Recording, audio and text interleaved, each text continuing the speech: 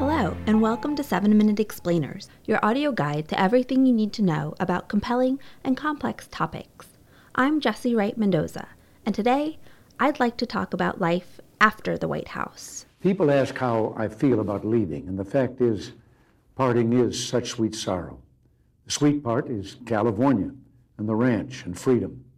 The sorrow, the goodbyes, of course, and leaving this beautiful place. In his farewell address, Ronald Reagan hinted at the quietude of his second act.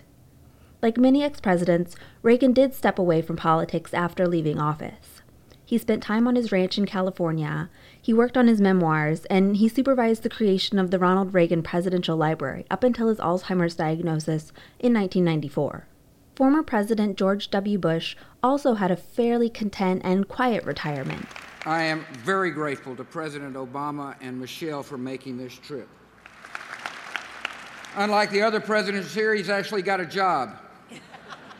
In 2013, Bush made a speech dedicating his presidential library. Surrounded by the then current president, as well as former presidents Jimmy Carter, Bill Clinton, and his father George H.W. Bush, he took the opportunity to make light of their unique retirement experience.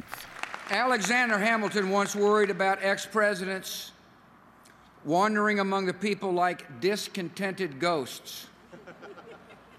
Actually, I think we seem pretty happy. Bush has spent the 8 years since leaving office painting, writing a lucrative memoir, delivering high-paying speeches, and generally avoiding politics. He's pointedly refrained from criticizing Democratic successor Barack Obama. But not all presidents go so quietly. For example, there's John Quincy Adams, who was particularly active. After a bitter re-election defeat by Andrew Jackson in 1828, Adams came back to Washington as a member of the House of Representatives. He went on to serve with distinction for 17 years, until he suffered a fatal stroke on the House floor at the age of 80. Andrew Johnson is the only ex-president to serve in the U.S. Senate. The elected position was vindication, after being impeached and acquitted as president.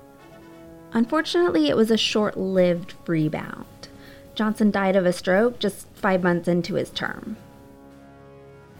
Theodore Roosevelt was a bit more aggressive in the years following his presidency. As a reformer, Roosevelt was frustrated by President Taft's conservatism. When Taft went up for re-election in 1912, Roosevelt mounted a third-party campaign. In the end, Roosevelt and his Progressive Party split the Republican vote, sabotaged Taft, and essentially helped Democrat Woodrow Wilson get elected. But don't feel bad for Taft. Almost a decade after his humiliating loss, Taft was named Chief Justice of the Supreme Court by President Warren G. Harding.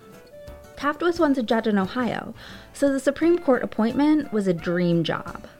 And though his time on the bench was relatively short, he died in 1930, just 9 years in, historians agree that Taft belongs to a select group whose post-presidencies outshone their tenure in the White House.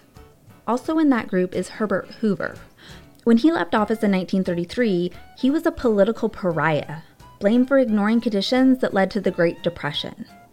But he redeemed himself in the late 1940s, after President Harry Truman tapped him to lead post-World War II relief efforts and help streamline the federal bureaucracy. One-term Democrat Jimmy Carter was similarly unpopular after Ronald Reagan crushed him in 1980. But in 1982, he established the Carter Center and devoted himself to humanitarian causes.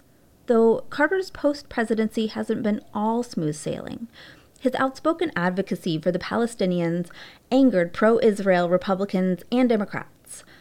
He's also ruffled some feathers by bluntly criticizing Bush 43 for the Iraq War and Obama for his foreign policy record. In the years ahead, I will never hold a position higher or a covenant more sacred than that of President of the United States. Bill Clinton followed in Carter's humanitarian footsteps. But there is no title I will wear more proudly than that of citizens. But he's had mixed results. On one hand, his family foundation has raised some $2 billion for various global causes. But lavish corporate and foreign donations, especially while Hillary Clinton was Secretary of State, raised pay-for-play allegations. The Clintons, who draw speaking fees at $200,000 a pop, have raked in an estimated $150 million since leaving the White House. As for Obama, well, he certainly won't go hungry either. Eloquent, charismatic, and still popular, Obama could command higher speaking fees than any ex-president, and his presidential memoir may draw a $45 million advance. But as he pads his bank account, he'll also be working on rebuilding the Democratic Party, which lost hundreds of congressional and state house seats during his tenure. Then there's the matter of his legacy. With Trump vowing to reverse almost every Obama policy, it seems unlikely Obama will go quietly into that good night. We look forward to continuing this journey with all of you, and I can't wait to see what you do next. And I promise you I'll be right there with you. And in fact, just 10 days out of office, Obama did speak out about President Trump's executive order on immigration, which sparked nationwide protest. In his statement, Obama focused on being supportive of Americans exercising their right to be heard. But he did add that he fundamentally disagrees with the notion of discriminating against individuals because of their faith or religion. It was a muted response compared to other Democrats, but it suggests that this is not the last American politics will see of Barack Obama. And that does it for this episode of 7-Minute Explainers. Look out for new episodes every Thursday on iTunes or wherever you get your podcasts. To listen to the week's selection of podcasts, go to theweek.com/audio. I'm Jessie Wright Mendoza, and thanks so much for listening.